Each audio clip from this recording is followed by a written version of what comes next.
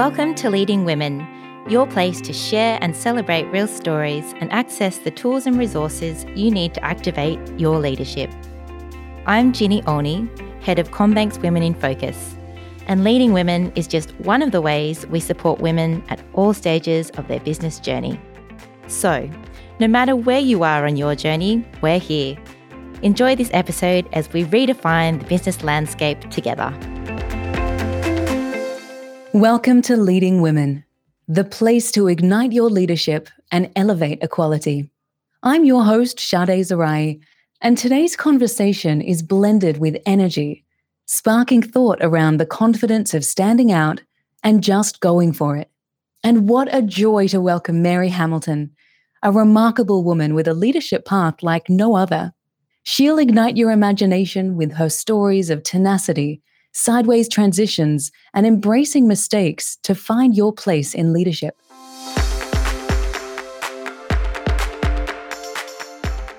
So thanks so much for joining us on Leading Women, Mary, dialing in from McLaren Vale in South Australia. Thanks, Sade. I always love everything that Women in Focus do. That's such a high standard. So it's wonderful to be with you. I feel privileged to be asked. Thank you. And we're honoured to have you with us. So thank you again. So Mary, you've had one incredible leadership journey. Can you share with us an overview, and then we'll deep dive into a few of your unforgettable stories? You know, I think that my journey started as a little girl. I was always dressing up and pulling out pages of gorgeous Vogue magazines and holding all the ads together in special folders. And I think that that led me where I went because, you know, I went to school and I did work experience with a very specific goal in mind. And then I found that to achieve that goal, I had to go to university, which I actually didn't want to do. And then that led me to sort of then finding my path again, which was my little girlhood dream goal and my work experience goal, which got me over into advertising in Sydney. And then somehow I have ended up back here in McLaren Vale working in the family wine business. So I've been on quite a journey. Some of the things weren't intended and some were, and, you know, everything's kind of, I think, had its purpose along the way, which I guess is what life is like a bit, isn't it? It is. And sometimes those things that are not intended, the paths that we never thought we'd go on, end up teaching us the most and help us find the path that we're meant to be on. Yeah.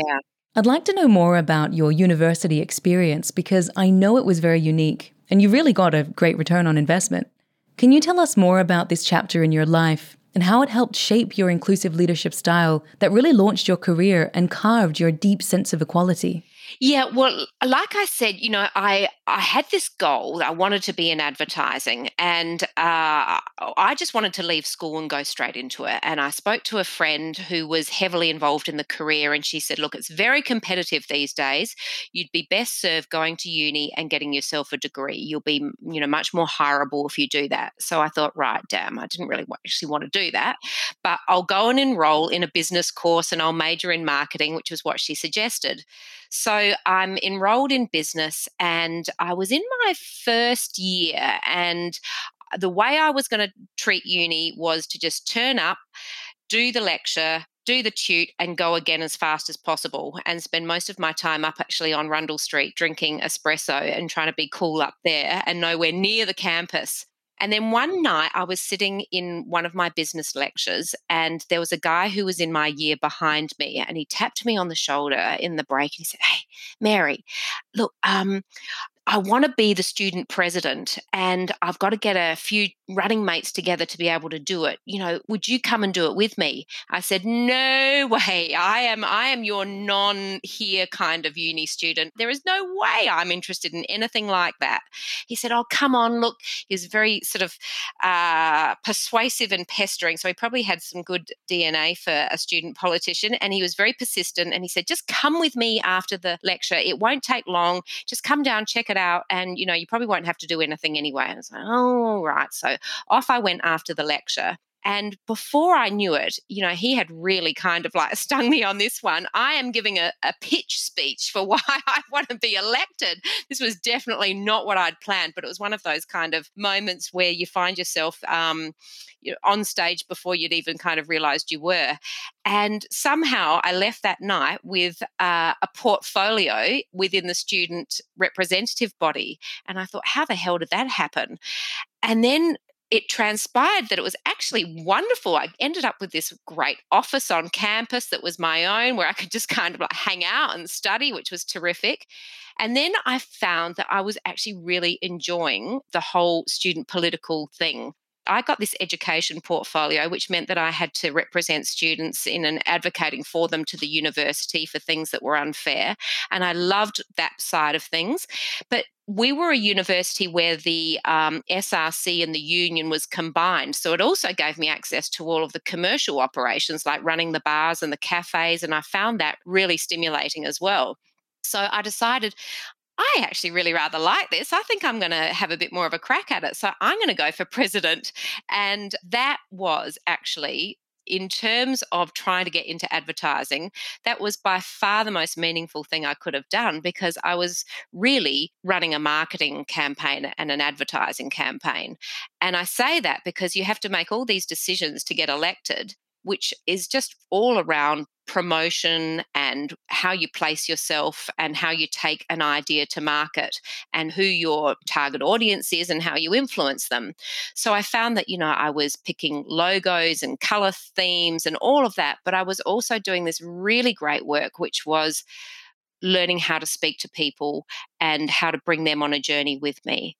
And that was, I think, probably what I always loved about the idea of advertising, is that you're actually trying to influence people, and you can do that in sort of so many different ways in life. What came out of the student sort of politics side was that, we ended up getting elected, myself and I put together 70 running mates, so that if we got elected, we'd have colleagues on campus that we could actually make change with. And it was a brilliant campaign. It was very upbeat. It was very colourful. And I learned a lot about how to be persuasive through doing that. So it was an amazing experience, actually, and probably more of a marketing degree than I could have actually ever got just by signing up for a bachelor. And it's funny how that sometimes happens, where we go down a path, we say yes before we're ready, as you clearly did. You just went along. You must have had that very persuasive voice in your ear saying, just come along, Mary. And then you discovered there was so much more to it. And I think one of the beautiful parts is that you also discovered the beauty in really learning how to take people on the journey, especially those who have less of a voice and who are less visible. Instead of going directly with the business students who would have been the easy bet, you actually found a way to allow other people to have a voice and then to drive their agendas as well, which is brilliant. Now, I know you've had an unconventional start to your career, and you've had some pivotal moments where you were even blindsided in your leadership, but it didn't throw you off course and you maintained that go for broke attitude. So as many of us are navigating elements that are out of our control, how do we create that same mindset with the resilience to go with it?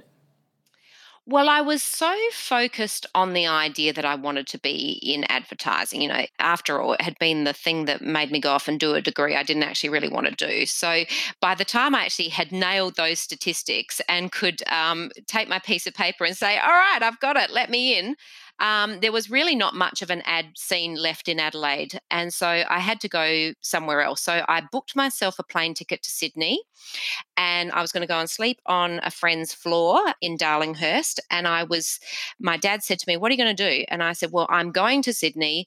I'm going to just find myself a job in advertising, and I'll give myself a week. And if I can't get a job in a week, then I will just go and do some waitressing or something like that. So I went over there, and apparently North Sydney was the place where all the agencies were. So I just started walking around North Sydney and basically just door knocking to try and get a start. And I went to this agency that was right on sort of basically looking over Sydney Harbour. And I went up and I saw the chief executive and I had a conversation with him, and he really put me on the spot. He sort of said, okay, you tell me 5 things that make yourself impressive enough to get a job. And I just thought, wow, that's quite a challenge. Hadn't actually planned for that one and just pulled them, out of my sock, basically. And then he didn't want me to settle in for too long. He said, okay, here's the deal. I'm not giving you a job, but I'm giving you a foot in the door. So you can come here and you can be in that office next door and you can do some research for about 5 weeks or so. And that's your foot in the door. And I looked at next door and it was the adjacent office to him, except bigger. And it was the most remarkable thing I had ever seen, coming from Adelaide to Sydney and then walking into this enormous office with these huge glass picture windows just looking over Sydney Harbour Bridge, the Opera House, the whole works. It was just like, and I'm going to be sitting in here as my foot in the door. This is incredible. So then, no worries. I came the next day and off I go on my research job. And everybody in the agency assumed that because I'm inhabiting the chairman's office, who was away overseas for 3 months, that I must be some gun that they've employed for, consumer research or something. So people were coming to me with their campaign ideas and sort of saying, so Mary, what do you think about this? This is what I'm thinking about doing for this brand. And I'm thinking, oh, that sounds fantastic, and telling them that I think that their feedback sounds really wonderful. And they just assumed that I was not the lowest paid position in the building, which I absolutely was. But despite that, I went around and looked for a job, and I ended up getting a great entry-level job at an agency called Ogilvy and Mather. And I was very, very fortunate, I think, because it had wonderful women running it. So the CEO was a woman, a really smart woman, and my boss was a fantastic advertising brain and a wonderful person. And she handpicked me and she saw something in me. And I'm really grateful for that, because I just had the best coach you could ever hope for as a start in a job. And I'd worked for some pretty unpleasant people in various jobs prior to that. So this was just a blessing to work with her. And I just learned such great disciplines and ways of doing business ethically in that business. They had a real respect for strategy, which has left me with a lifelong love of strategy in business. And it's something that I try to always bring into our business. So I was very fortunate, Sade, to get that first go at things.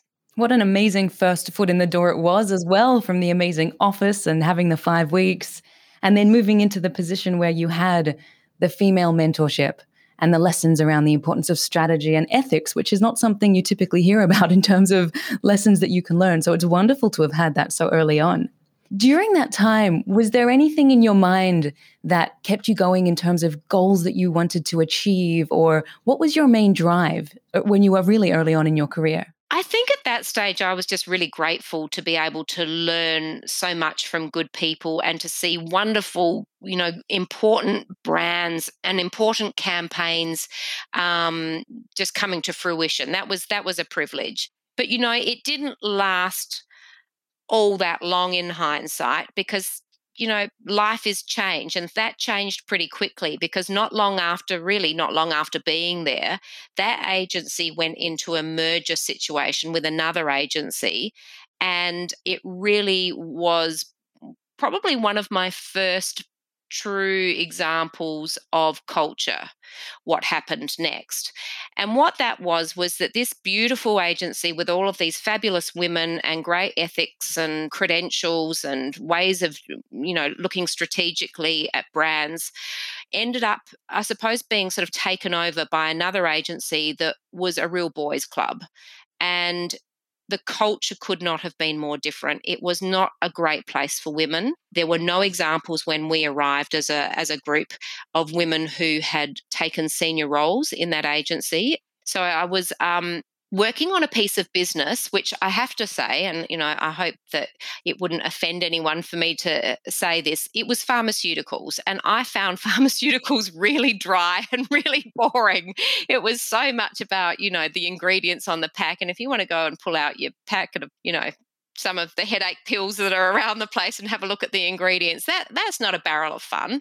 I liked things with a bit more colour and movement than that. But it was my footpath to be able to go somewhere else. And so I was taken on by another fabulous agency, McCann Erickson, with brilliant brands for my pharmaceutical knowledge. So I moved agencies and was working there. And then one day they put out and I wasn't enjoying it. I have to say, I really wasn't enjoying it. I actually found that my health was even suffering. I think I just felt like I was not the right fit and almost a bit of a fish out of water. And possibly I think I was suffering from a bit of imposter syndrome in that I didn't feel like I was right for it. And it made me feel fraudulent. So I was desperate to stay in advertising, but not stay in pharmaceuticals. One day, the chief executive put out a call and said, "Is there anybody in this business that knows anything about wine?" Now, I'd come from a wine family, been around wine all my life. My grandparents, it was so much part of life. It was just in my blood. It was by osmosis. And so I said, "Oh, yeah, I know a bit about wine." And they just grabbed me. They must have been obviously hugely desperate that there was no one else who'd put up their hand. And they said, "Oh, great, excellent. All right, well, we're establishing a pitch team. Will you be on the team?" And I said, "Oh, okay. Yeah, sure. But I've got one condition." And they said, "Well, what's that?" And I said, "If we win the pitch, I want to run the account." Now, I was really at sort of like, no, I wouldn't even say, be too generous to even say middle management. I was juniorish. And the CEO just looked at me sort of as though I'd cracked a joke that he wasn't quite sure if I'd delivered the punchline fully yet or not. He just said, "You? What, you want to run the account if we win it? I mean, this would be a big global account." I said, "Yeah, I know, and I want to run it." And he said, "Let me get back to you on that one." And I think that they really didn't have too many other options. And so they said yes. And so I was determined we were going to win this damn account. And we put together a great pitch and we did. We won it. And it was a real joint effort. But we got this account, which was South Corp. And South Corp had the most amazing brands, just a treasure trove of brands. And so it was such an exciting time because we got to work on the brand strategy. I was back again happily in an agency where strategy was really important, working with wonderful strategic planners. Great time, great time. What a wonderful story too. And I love how there was that moment where you essentially just put your hand up, you said yes before you were ready and said, "Yes, if we win this client, I want to take over the campaign. I want to be that person." And it links back to that experience you had at university as well, where you just said, "Well, I'm going to go for it." And it's amazing what can come when you just put your hand up and back yourself and say, "I'm going to find a way to make this work. Whatever that looks like, I will do it." Yeah, and can I say, maybe that was just one of the positive things that I took from the boys' club was that I stood back in awe watching those guys, the way they would operate. And there was a fair bit of testosterone and machismo in that agency. They would jump off the cliff way before they were ready to jump, half-baked, really, to be honest, in some cases. And it just made me think, you don't always have to be ready to ship to be able to ship. You can sometimes say, "I think I've got it," and I'll just go for it. I wouldn't suggest that is my MO all the time. I think that it's a female thing that we often feel as though we've got to be really well rehearsed to go for stuff. It's maybe a little bit of a female curse. And I think it's because we've got great emotional intelligence often that we feel as though we really should be the real deal. But I think that can also be a handicap because sometimes you get passed over because you just didn't jump into the void. Offline you told me that the black sheep is your vision and that it's also the common thread running through your leadership career and the bloodline of your family business. Can you retell the story of your aha black sheep moment and how you've turned it into your brand ethos? Well, I was working still in advertising and marketing, and I got a phone call from my father in McLaren Vale, and he said, "Listen, I need some marketing help." And I said, "Oh, Dad, I can write you a marketing plan if that's what you need." He was running his business. He'd sort of gone out on his own from the bigger family wine business and had kind of got going again. And he said, no, I think I need something a bit more than that. I think, I might need, somebody in the business doing some, marketing work for me. I said, oh, okay, well, look, throw me a project and I can do it part-time from the eastern states. I started doing it and I found that I really loved the nature of small business. It was just so different to being in these big corporate organizations. And I loved it. I loved the variety and how there was a challenge every day and it was across all facets of the business. And one of my first things that I did is I looked at his labels and I said to him, Dad, we've got a problem here. These are so boring. You're never going to stand out with them. And his feathers were a bit ruffled. He took it a little bit personally, I had to say, because it had his signature on the front. And he said, you marketing people, you always just want to come in and change the wine labels, don't you? And it's like, Dad, I think that they do need to change and I've got an idea. And I turned his bottle over, and there in the little corner of his back label was this microscopic little black sheep. And I said, Dad, this tiny black sheep, this is I see this as your little secret sign off to yourself, your little in joke with yourself, that you're the black sheep of this large, quite conservative wine family. And he said, yeah, that's exactly what it is. I said, well, why not be proud about that? Why don't we make that the brand? Why doesn't that become kind of the moniker for the whole business? And we'll put that, let's bring that into the front paddock and put that on the label. That'll make them a lot more interesting. He said, oh, you couldn't do that. No way, you couldn't do that. And I said, no, I think it's got legs. And he said, well, you keep my signature on there, won't you? And I said, no, I'm not sure. Let's just work through this bit by bit. And so we ended up creating the whole brand around the black sheep. And it was perfect for me as a storyteller and a marketing person and a branding person. It was the door that opened, the clouds parted, and for, all the time that I've now been working in the business, it's never missed a beat because it's authentic. It's his story. And then what I found is that it wasn't only his story. We had black sheep throughout the generations of our family in wine who had done these crazy, quirky things, and they had lived like black sheep as well. So it just has been a magic pudding of ideas to be able to just keep storytelling and doing it in a way that is really authentic and real for the brand. So I never feel as though I have to concoct anything or make us fit, into size 10 boots when we're really only a size 2. It just fits because it's real. And so that was my start in working in the family business. And I am now 16 years or so in and have never looked back. And the black sheep is just the perfect DNA for to do everything that I need to do in the business. It's the perfect way of embodying this concept of how can I be different? And as you said, how can we be authentic? How can we be real? How can we make sure that we are presenting everything that we are? And you shared with us offline a discussion that you had with a career coach, which seemed to be quite pivotal for you. I'd love for you to share that with us because I think there's such powerful messages in that. Actually, it wasn't a career coach. It was the vice chancellor of the university when I was the student president, and he was leaving, and maybe I was finishing up my term, I think, and I went to him for some career advice. I think I was finishing and, going to be out in the big wide world. And I said to him, look, can you give me some advice on how to tackle, leaving uni and going out and starting my career? And he said, okay, I have to ask you a really fundamental question, Mary. Do you want to be organizational or do you want to be entrepreneurial? And I had no answer for him. I'd never even thought about the question.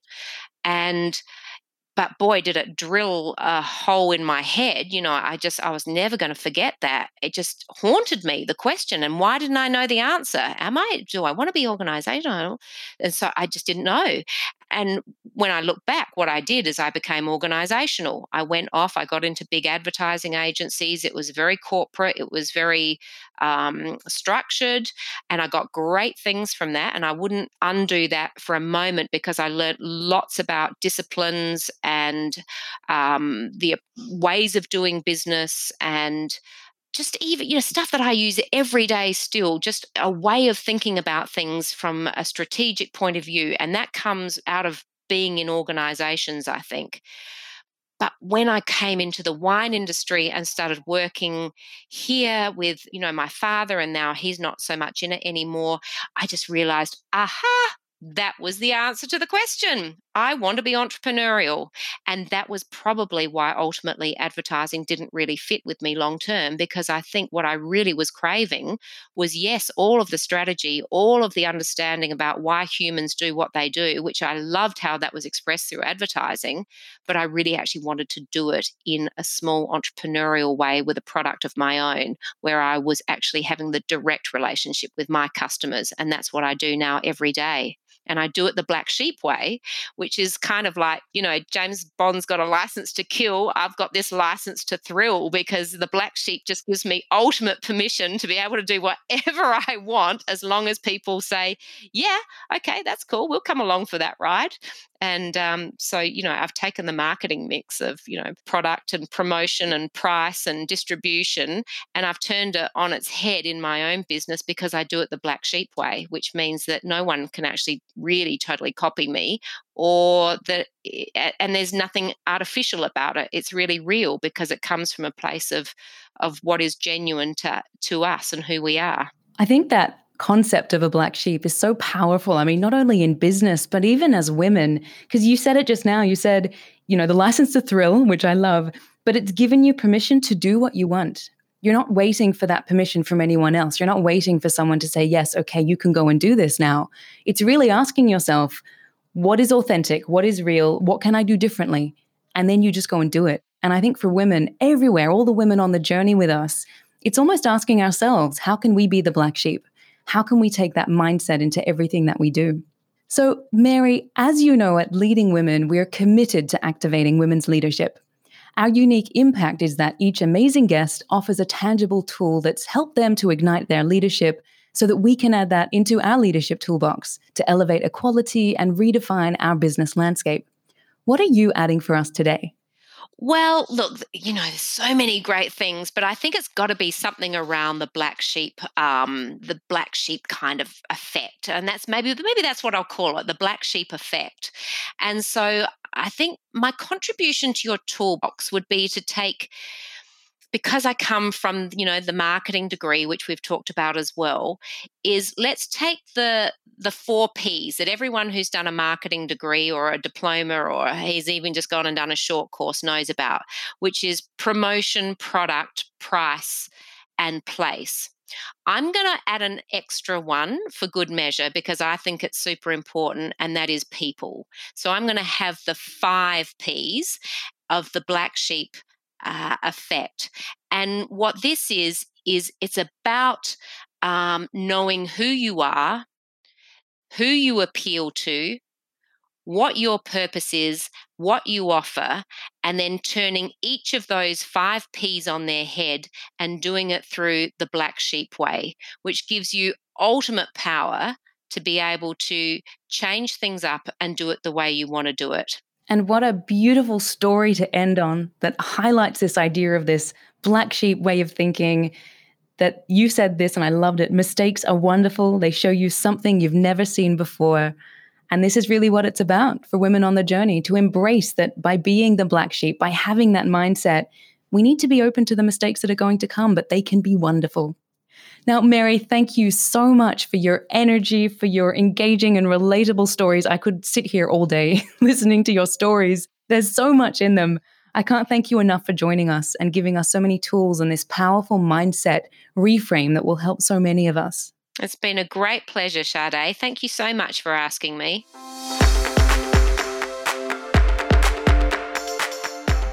What a thoroughly entertaining conversation, with Mary opening up on her span of leadership and how her say yes and then work it out attitude works out.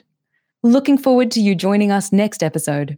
Until then, share this episode with the women leaders you know, and let's activate leadership together. Thanks for listening to Leading Women, where we can all activate leadership and redefine the business landscape. So now it's over to you. Access the links, tips and tools discussed in this episode at womeninfocus.com.au. Subscribe to Leading Women so you don't miss an episode. Leave a review, spread the word, and let's commit to keeping the conversation going at #LeadingWomenAUS.